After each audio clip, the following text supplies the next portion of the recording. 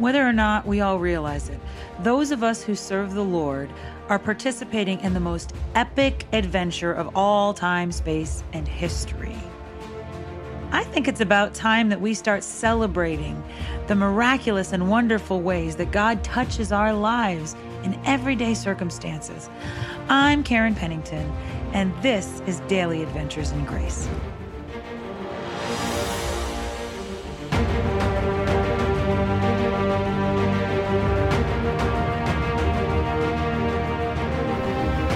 Good morning, friends. Karen Pennington here, and I have to confess to you, I am dragging it this morning.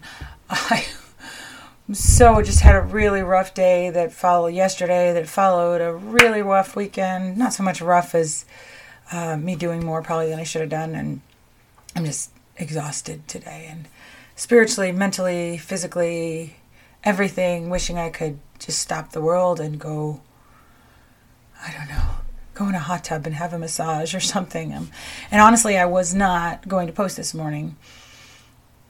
I had in mind what I was going to say, but then I was just like, I'm going to take a day off. But this morning, as I was in my devotions, I heard God telling me to post. So I think mostly I need to hear what I have to say. So I got to say it out loud so I can hear it. But hopefully it'll help some of you as well. This week, I determined, in honor of my toddler granddaughter who's just learning new words, I wanted to kind of tribute to the words that change us, particularly words in Scripture. And yesterday we talked about amen and just the whole all-encompassing, the idea of, it's like, oh yeah, it's like God's exclamation mark in our lives when we're really just understanding that God is everything and how good and satisfying and wonderful God is, and just agreeing with blessings and everything that God says, and maybe even things that are hard. Today, I want to talk about the word perfect. I've had a problem with this word for a while because I have never felt flawless. And I have never thought it was fair that anybody expect me to be flawless. I sometimes have a tendency to expect too much of myself and then blame other people for it. I don't know if any of you have that, where I get just anxiety because I'm like, I have to do better. I have to do this. Yeah, I do this better. And I don't know if I have a need to do things without flaw. That I left that at the altar a long time ago. I just make too many mistakes, and I'm at peace with that. And so I just try to do well now. And but there's still that aspect of I have to do more. I have to do better. I have to improve every single day in every way. And I think there's a little bit in our culture that does that as well. I don't know how many of you feel that, just that push and that drive. Fix this, fix this, fix this, fix this. What have I done wrong today? What do I have to do better today? And we kind of mentally browbeat ourselves sometimes. Sometimes we mentally browbeat someone else because we want them to live up to our expectations. Sometimes we mentally browbeat God because we don't feel like He's good enough or what He's done is good enough. I know I've done that, God, here's my plan. Why didn't you do it? You messed up my plans, God. But there's a story that can bring redemption to all this. But first of all, that word perfect, I don't think it means what most of us think it means. There's a Hebrew word for it, and I just learned that this morning, tamim. And there's also a Greek word for it, which is the one I'm familiar with, which is teleon. Both of them mean the same thing. It does not mean flawless. It does not mean no mistakes ever made. It does not mean no scratches, no etches, anything like that. Because if you think about it, Jesus had scratches. Jesus had really deep wounds. Jesus might have even made human error, mistakes, because there's a difference between making a mistake and going against God's will. There are mistakes that go against God's will, but oh my goodness, I accidentally stubbed my toe. That's not a sin. That's okay. I accidentally stubbed my toe. But perfect in the Hebrew sense and in the Greek sense means complete. It means whole. Sometimes when you see the word complete in Scripture, that actually is the same word as perfect. Because, see, I used to have a really, really hard time with Matthew 5:48, where it says, be perfect, therefore, as your heavenly Father is perfect. And that's in a context of saying, of welcoming everybody, being welcoming and loving, even to people who aren't like you. So that's, think about that context, but be perfect. And it's talking about how to be with our love be complete in our love the way our Heavenly Father is complete and all-encompassing. His love is talking about that agape love that's a no matter what love. And it's not talking about never making mistakes. It's not talking about, oh, heaven help you if you don't do that math problem correctly. No, it's saying just perfect. And there's this little voice that they have. And, in English we have active voice and passive voice. Either you do it or it is done to you, one or the other. You are the receiver or you are the giver. You are the victim or you are the perpetrator, And this word, the two words together, be perfect, it's actually something called middle voice in Greek. And what that means is something is being done to you and you are doing something at the same time. There's like a co-laborer thing. So even in that very command of be perfect, there are some things on our part when we're trying to be made complete, but we never were supposed to do it on our own. We're never, like if I could have reached a completion in God's word and God's will on my own, then we wouldn't need Jesus, right?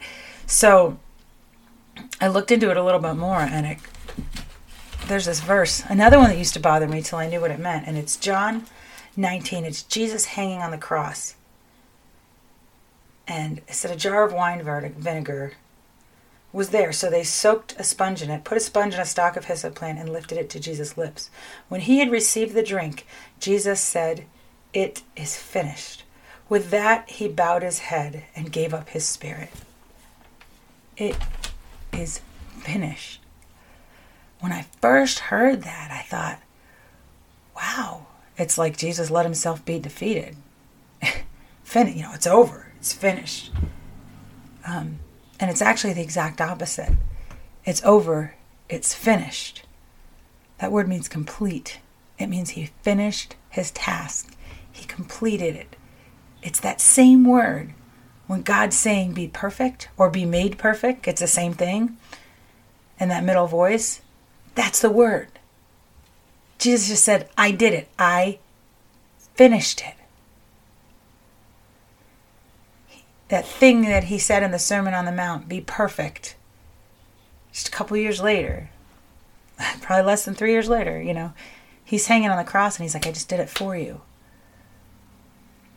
You see, the secret that some of us don't know is when we know the Lord, we already are perfect because God has already completed us. Are we flawless? Absolutely not. Not on this side of heaven. Daily, I can tell you my flaws, and other people can tell you even more. Have we arrived? Not on this side of heaven. But in Christ, we have all that we need for healthy and whole living.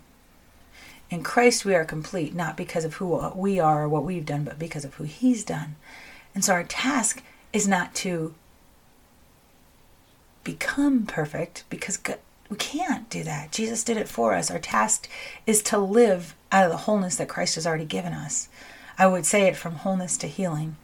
Our task is to keep receiving. It's like you have all the money in the bank. We just need to learn how to take it out. I don't know, I couldn't remember that word. And use it. And we have all the healing. We just need to know how to appropriate it. We have all the medicine. We just need to know how to use it. So our task is never to be complete or to be accepted or to be acceptable. It's done. Jesus said it. It is finished. Teleion. So therefore we are finished.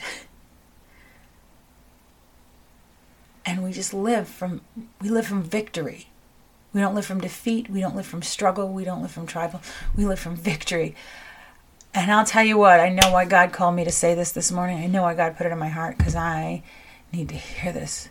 I was feeling very defeated yesterday. I don't know if any of you have ever had those days where you're like holding something in your hand while you're desperately searching all the way around the room. I went up and down the school 2 or 3 times trying to find something. That was, of course, exactly where I put it. That happened 2 or 3 times yesterday. I was just my brain was in a haze. It was fuzzy. I hadn't rested enough. I knew it.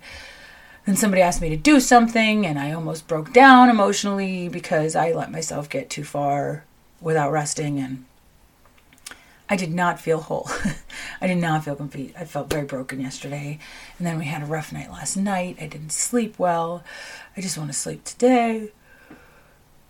But the good thing about God completing us is we don't always have to feel it. We don't always have to think it. We can know it. I know, even with my somewhat bloodshot eyes, and even me not wanting to stop yawning, and even me being angry at somebody right now that I need to let go of.